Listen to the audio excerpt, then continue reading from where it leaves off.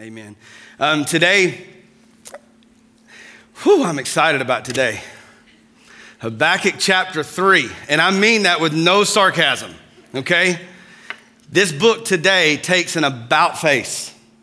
It actually turns and goes the total opposite direction of that we've been going for the last 6 years, I think, in this study of Habakkuk, because that's what it feels like to me. But today it really changes direction, and there's celebration that we're going to be speaking of in the next 2 weeks, I know of. But I'll be honest, this has been the toughest book that I have ever studied and have ever preached and ever dove into for my own personal growth. And the reason of that is because I see me. And I see all of my failures. I see all of my frustrations. And I think if we all were honest this morning, that we can all say that we relate with this prophet Habakkuk.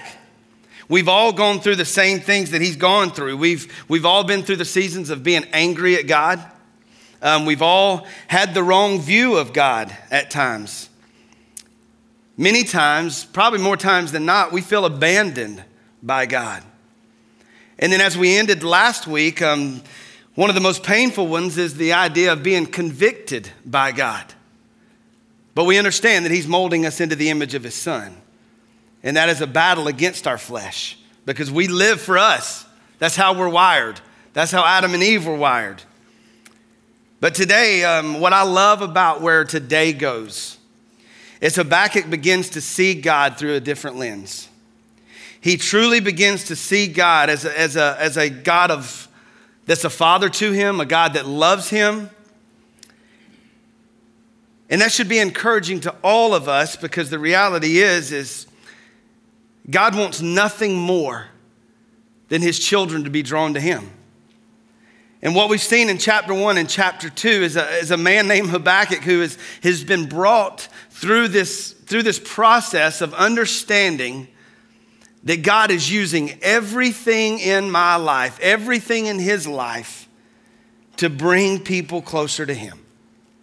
And sometimes it doesn't make sense. Sometimes it's difficult. Sometimes it's very hard. But today in chapter 3, it's going to start out with a very short prayer. And then the rest of the chapter ends up in a song of worship. And so today we're just going to simply, believe it or not, we're going to 2 verses today. We're going to look at a prayer. This is a very short prayer. And so we're going to look at that prayer today, but I'm excited about it. So before we look into the prayer, let me very quickly summarize what has happened in chapter 1 and 2, what God has revealed to Habakkuk and what God has challenged Habakkuk with. The very first thing that I know sticks out to me is that God challenged Habakkuk to stay on his guard post. And he challenged Habakkuk that the only way that he can lead is by trusting him and trusting what he says. There's going to be in times in his life that it's going to appear that God's not working, that the enemy's winning, that evil is always victorious.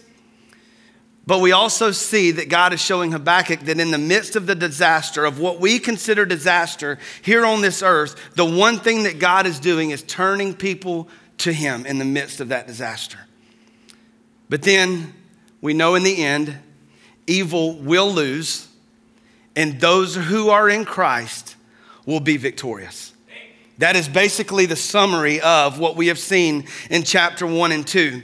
And that's what brings us all to chapter 3 today. Okay, so I want you to look with me in chapter 3 of the book of Habakkuk.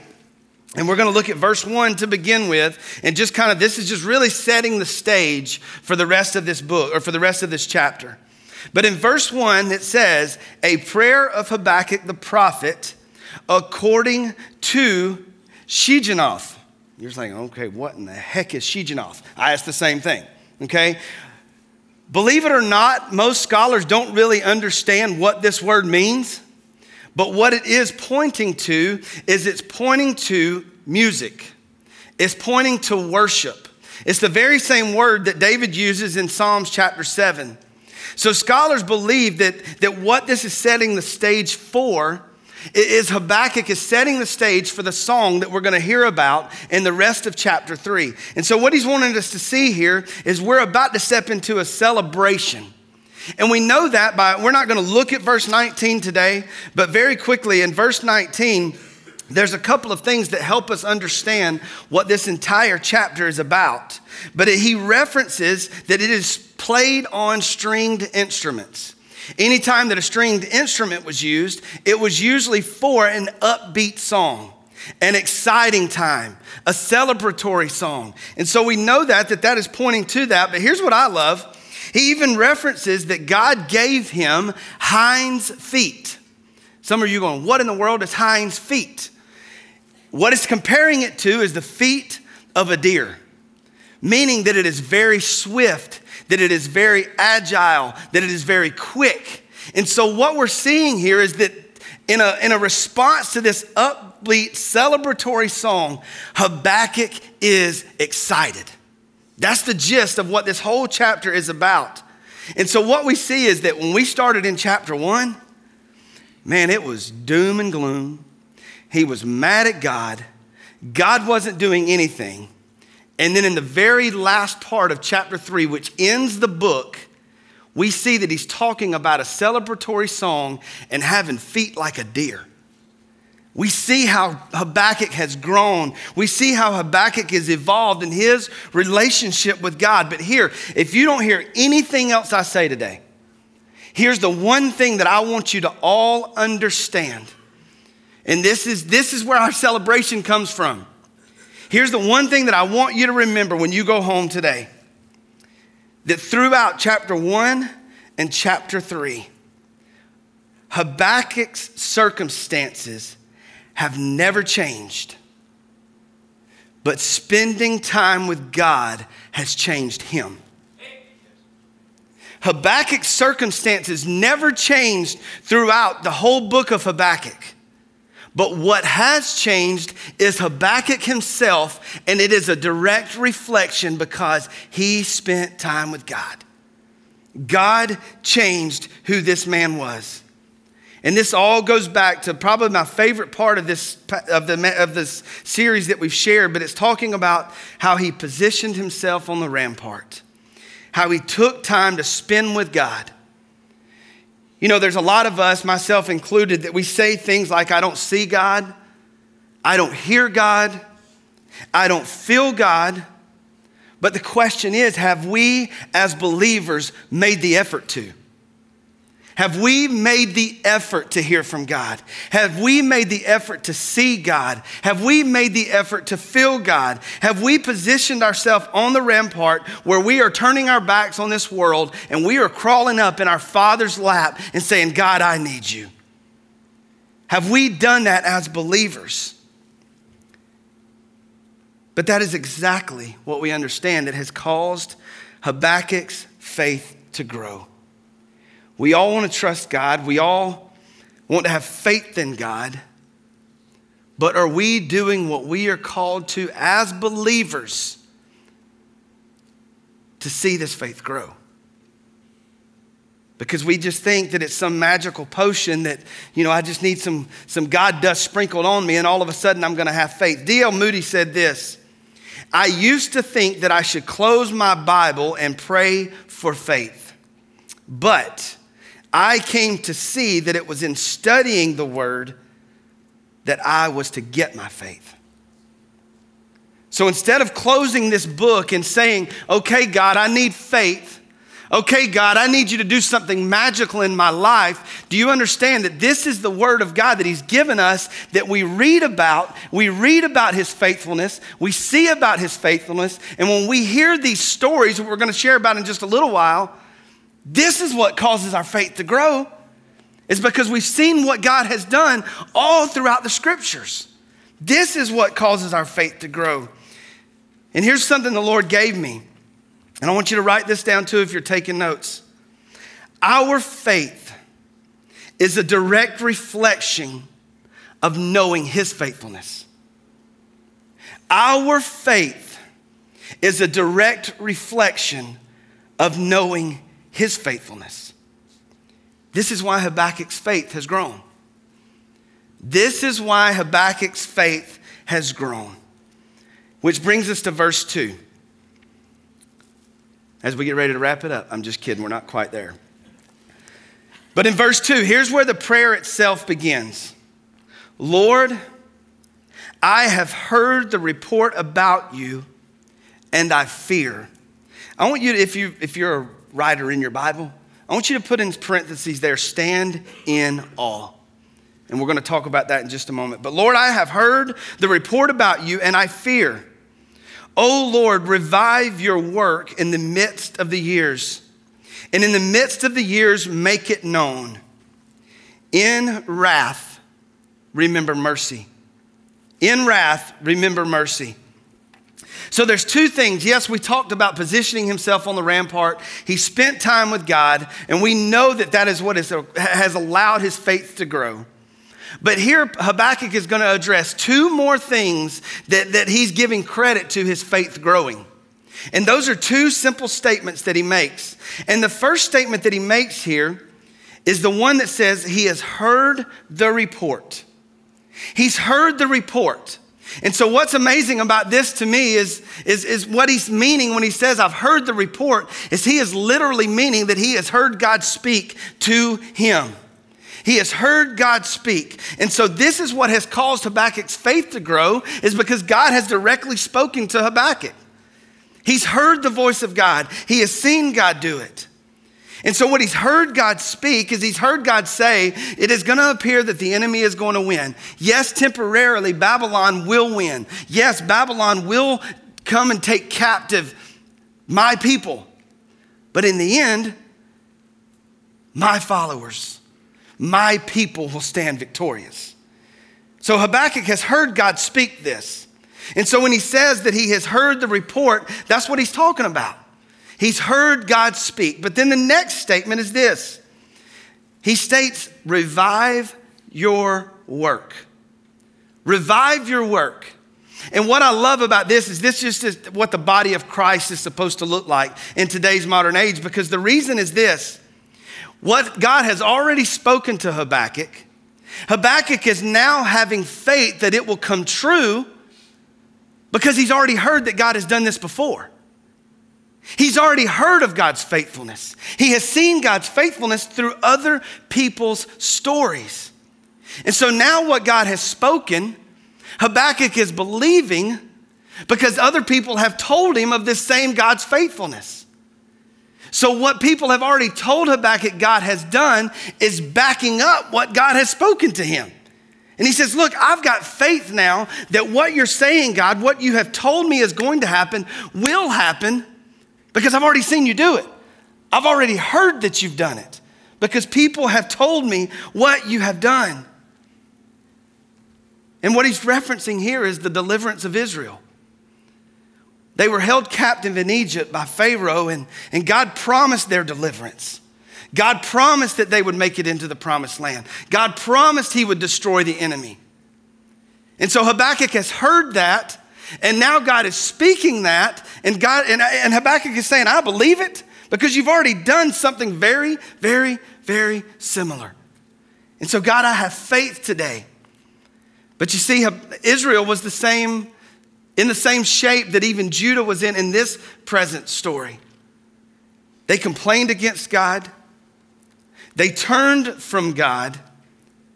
But even in the midst of their sin, even in the midst of their rebellion, God promised their rescue, and God promised the destruction of their enemy.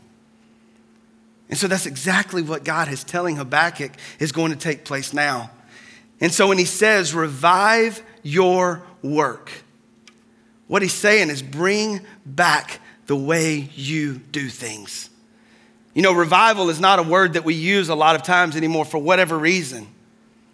But I think we can all agree that our country needs to be praying that God revives his work, that we have revival brought to this country. Because this country has turned its back on God. We are living in rebellion. We are living for our flesh. But the reality is this is how good God is. If we're a follower of Christ, guess what? We still win. That makes no sense. That a God would love us that much that even in our rebellion, if we're willing to die to ourselves, he will still save us. He will still restore us. And he will still do what only God can do. But what I love about what Habakkuk has shared here, revive your work, is this is fruits of people sharing their story. People have told Habakkuk what God has done in their lives. So the question is have you shared your story? Have you shared what God has done in your life? Have you shared how God has restored you? Have you shared how God has saved you? Have you shared how you've seen God heal? Have you shared how you've seen God deliver? Have you shared how you've seen God break the chains of addiction? Have you shared those stories? Because the truth is your story has the ability to strengthen someone's faith. Because when they hear you speak of God's faithfulness, it's lining up with the faithfulness that is in this book. And they're going, you know what? I can believe this because God's doing it in their life. I've seen God do it in your life. I've seen God do it in her life. I've seen God do it in that family's life. So therefore, I can have faith believing that God is going to do it in mine. That God is going to do it in mine. And so some of you are already posing the question, well, Brian, I prayed for healing. I've prayed for the chains of addiction to be broken. I've prayed for my marriage to be restored. I've prayed for my home to be restored, and I haven't seen it. It didn't happen. God didn't do what I wanted him to do. Starting to sound a lot like Habakkuk, isn't it? But, here's the but. I can almost guarantee you that in those seasons of prayer, that when God didn't answer the way you wanted him to, was there a time in your life where you thought, there's no way I can survive this. There's no way I can make it. There's no way that I'll ever recover from this. There's no way that I can continue doing what I'm doing because God didn't do what I wanted him to do.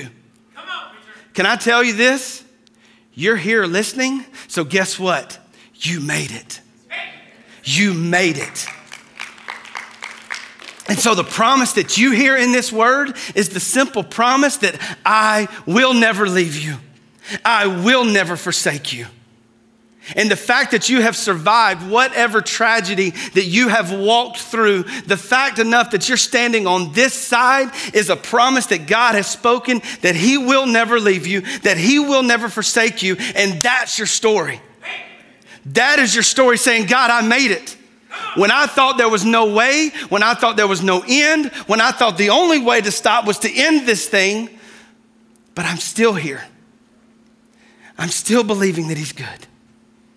I'm still having faith in him because I serve a God who loves me, who has used this disaster to turn me to him, who has used this disaster no matter what I've said about him, no matter what I've said to him, that he's never turned his back on me, that he's standing with his arms wide open, waiting to receive me.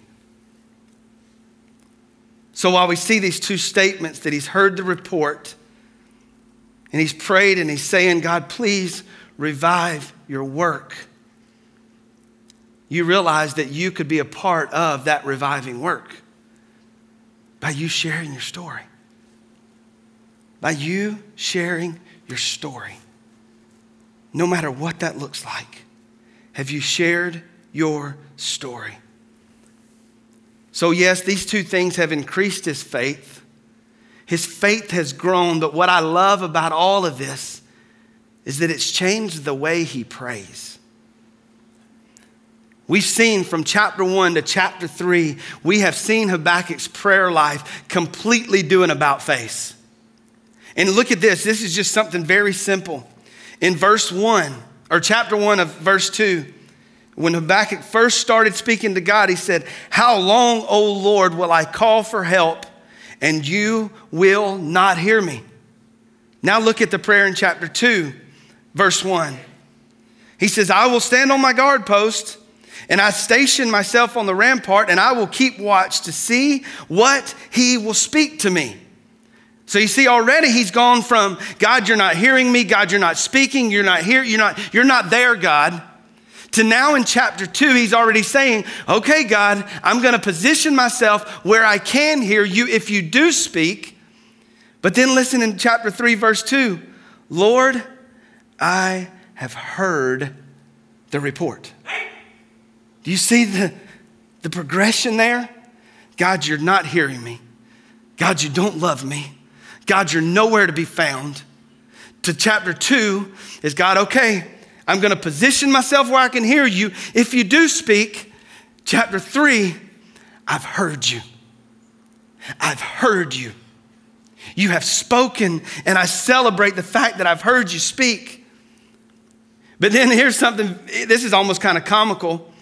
In verse 1 of chapter 1, verse 2, he says, I don't see you doing anything. God, I don't see you doing anything. But now in chapter 3 of verse 2, he says, now I fear what you're doing. I don't see you doing anything. Now we see it change to, okay, now I fear what you're doing.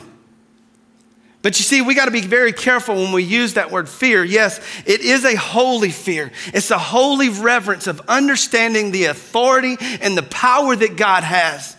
But when we translate that word more specifically, what he is actually saying here is to be in fear of God in this moment. He's saying that he reveres, that he has a deep respect for, and that he has an admiration for, or that he's just in awe of what God is about to do and what God has already done. So here's a man who says, God, I don't see you doing anything, to now here's a man who is saying, God, I'm in awe at what you've done. How many have gone from point A to point B? We've all been there. God, I don't see you doing anything. And then at the end of the day, we're going, how did that happen? How did that even come to be? And we stand in awe of what God has done. And when we stand in awe of what God has done, when we stand in awe of his love, when we stand in awe of his works, when we stand in awe of his power, when we stand in awe of his sovereignty, we stand and we look at a God who can do nothing but make our jaws drop. Because it's something that we can't even fathom. It's something that we can't imagine. But the fact that he is standing in awe of this mighty, powerful God is what brings him to this last statement. Is what brings him to this last statement. He says, in wrath, remember mercy. In wrath, remember mercy. You see, God has spoken to Habakkuk. So what Habakkuk has been made aware of is that the wrath of God is coming. That God's judgment is coming. That God is going to pour out his wrath. He's already heard about God's wrath being poured out. You remember when the Israelites came up to the Red Sea? What happened? They parted. The Israelites walked over. I love that. You know, I always recognize how it says dry ground. You see that God doesn't halfway do anything. We've all just seen a lot of rain last week, right? There's a lot of mud. But the fact that they walked through, they weren't marred up in mud. They weren't slipping and falling. They weren't disgusting. They didn't have to put it in four-wheel drive to get across. But the Bible says that they walked through on dry ground. God didn't halfway do what God was going to do. They made it to the other side, and then God's wrath showed up. The walls of the water closed in and destroyed the enemy. It destroyed the enemy. So he knows God's wrath is coming. He knows that what God's wrath is going to do is it's going to wipe out all evil. It's going to wipe out all sin, and it's going to wipe out all the consequences that go with both. You know, but I think if we just look at that word wrath of God, that can make any of us scared to death. because we hear about the wrath of God. I remember the wrath of my daddy. I remember that black belt wearing me out. But the reality is for those who are in Christ, there is no condemnation for those who are in Christ Jesus. There is no punishment. There is no condemnation for that. You know, when we hear about the word or the wrath of God, I was honestly kind of awestruck at a part of a sermon that I heard this week in reference to that by Louis Giglio. He says that we as believers, now you gotta believe me, I'm gonna probably have the same effect that you did or that you're about to. But Louis Giglio says that we as believers should long for the wrath of God. Huh? What do you mean we should long for the wrath of God? What does that mean that we long for the wrath of God? You see, what we got to understand is that wrath of God is justice. The wrath of God is justice. And when it says that he references there twice, he uses the words in the midst of the years. You remember a couple of weeks back, we talked about that God said, it's not yet time for my wrath to be poured out. It's coming, but it's not yet time. And so see that we're in the midst of the years. We're in the midst of the years. We're in the time of waiting. And remember that the longer we wait, the more people that God is drawing to himself. So we as believers, yes, we should celebrate the waiting because it gives us an opportunity to continue to share the gospel, to talk about this man named Jesus Christ. So we should celebrate the waiting. And so in the midst of the years, what he's saying there is he's saying in the midst of the years, make it known. Revive your work in the midst of the years. God, do an amazing work while we're waiting. Because we know the wrath is coming, but even in the midst of those years of waiting, God, revive your work. God, do what only you can do. Because the reason that he says in the midst of the waiting is because, like I said, that's more celebration for us. But you see, the longer we wait, the wrath of God is gaining energy. Louis says that it's like a tidal wave getting ready to crash in on the seashore.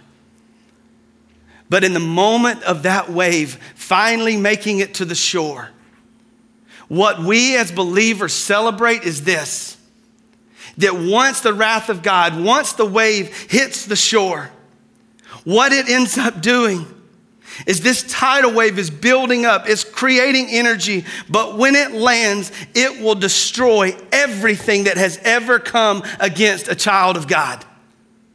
It will come against everything and destroy everything that has ever come against a child of God. It will destroy sexual abuse. It will destroy murder. It will destroy emotional abuse. It will destroy alcoholism. It will destroy addiction.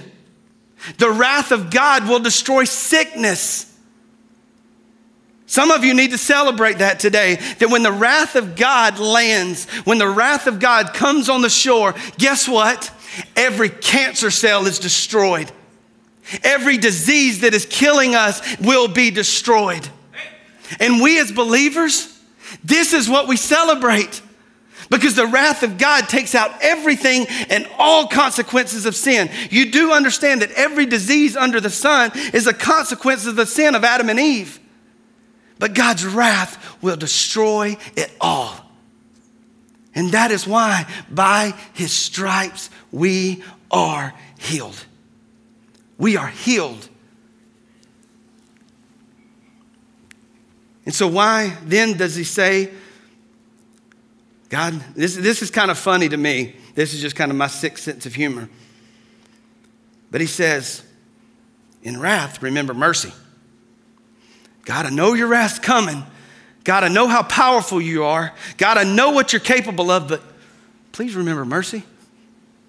You hear kind of the almost the uncertainty that he's still struggling with here. God, I know you can do this, but God, remember mercy, okay? Remember what he said in chapter 2, the righteous shall live by what? By faith. And so that's what he's referencing here. He says, God, remember me. Yeah, it was a battle. Yes, I fought, but God, I have faith in you now. So God, when your mercy does land on the seashore, when it does wipe out everything that has ever come against a child of God, God, please remember me, not because I'm good, not because I've straightened my life out, not because I've stopped doing this, not because I've stopped doing that, but because God, simply, my faith is in you. My faith is in you. So God, because of my faith, because I trust you, because I love you, God, remember that mercy. God, remember, don't give me what I deserve. Don't give me what I deserve. So church, here's our victory this morning. If you're in Christ Jesus, the wrath of God passes over you. Not because you figured this whole Christianity thing out. Not because you've got your life together. But when the wrath of God lands, if you are in Christ Jesus, the wrath of God passes over. You know the story in the Old Testament, the Passover. When the blood of the lamb was applied to the doorpost, the death angel would sweep through. But if the blood of the lamb was applied, if the blood was applied to the doorpost, then the death angel passed over. And so there's somebody here this morning that, as a believer in Christ Jesus today, we got to celebrate. We got to celebrate. We're about to sing a song, Do It Again. We've believed. We've seen God do an amazing work. You've seen God use your story. You've seen God writing your story. But this morning we need to stand and proclaim, God, because you've done it before, God, I'm believing you can do it again. I believe you can do it again.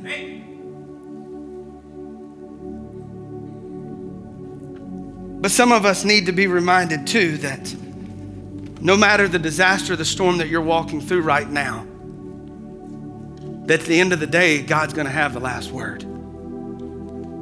God's going to have the last word. So when the wrath of God is poured out, understand that it will wipe away everything that has ever come against you as a child of God. And man, we ought to be like Habakkuk. We ought to say, man, you need to pick it up a notch. You need to pick it up a notch because we got something to celebrate, because we are victorious because we are in Christ Jesus. We know that death has no hold on us. We know that cancer has no hold on us. We know that addiction has no hold on us because my God has already overcame.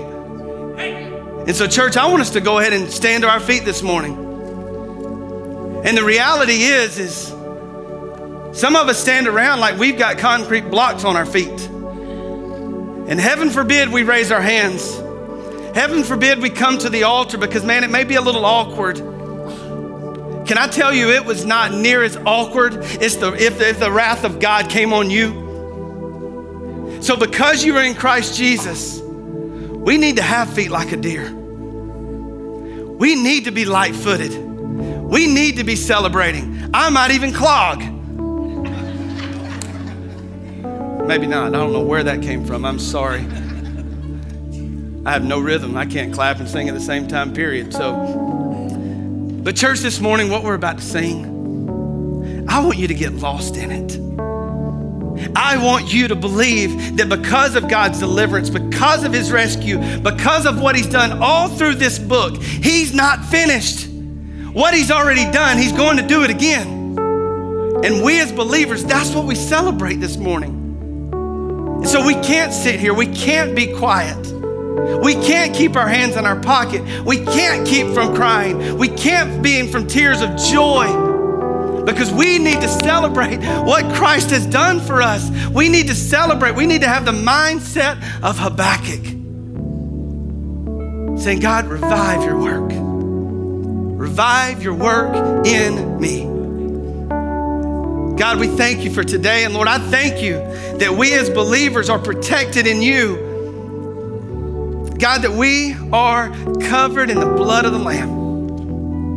And so, God, we celebrate that this morning. And God, I pray that our actions would show that celebration. God, we're not trying to conjure up anything, but God, I just pray for honesty. I pray for transparency today. God, we're very quick to share our emotions with you when we're angry, when we're brokenhearted. But God, how heartbreaking is it that we won't share our emotions in you when we celebrate you? So God, give us the courage to celebrate you today. So God, move in this room. God, let us be obedient. And God, we'll give you the praise for it all today. In Jesus' name, amen.